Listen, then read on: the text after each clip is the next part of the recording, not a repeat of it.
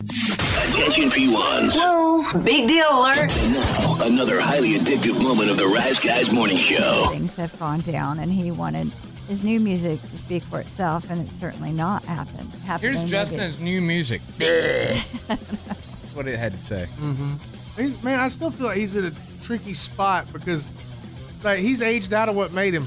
Yep. He's totally aged out of what he was famous for. He wants to do different things now.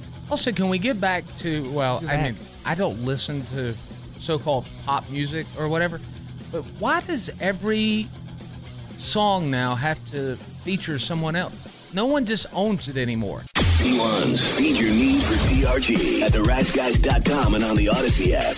This episode is brought to you by Progressive Insurance. Whether you love true crime or comedy, celebrity interviews or news, you call the shots on what's in your podcast queue. And guess what? Now you can call them on your auto insurance too with the Name Your Price tool from Progressive. It works just the way it sounds. You tell Progressive how much you want to pay for car insurance, and they'll show you coverage options that fit your budget.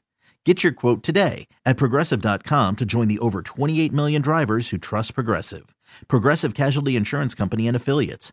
Price and coverage match limited by state law.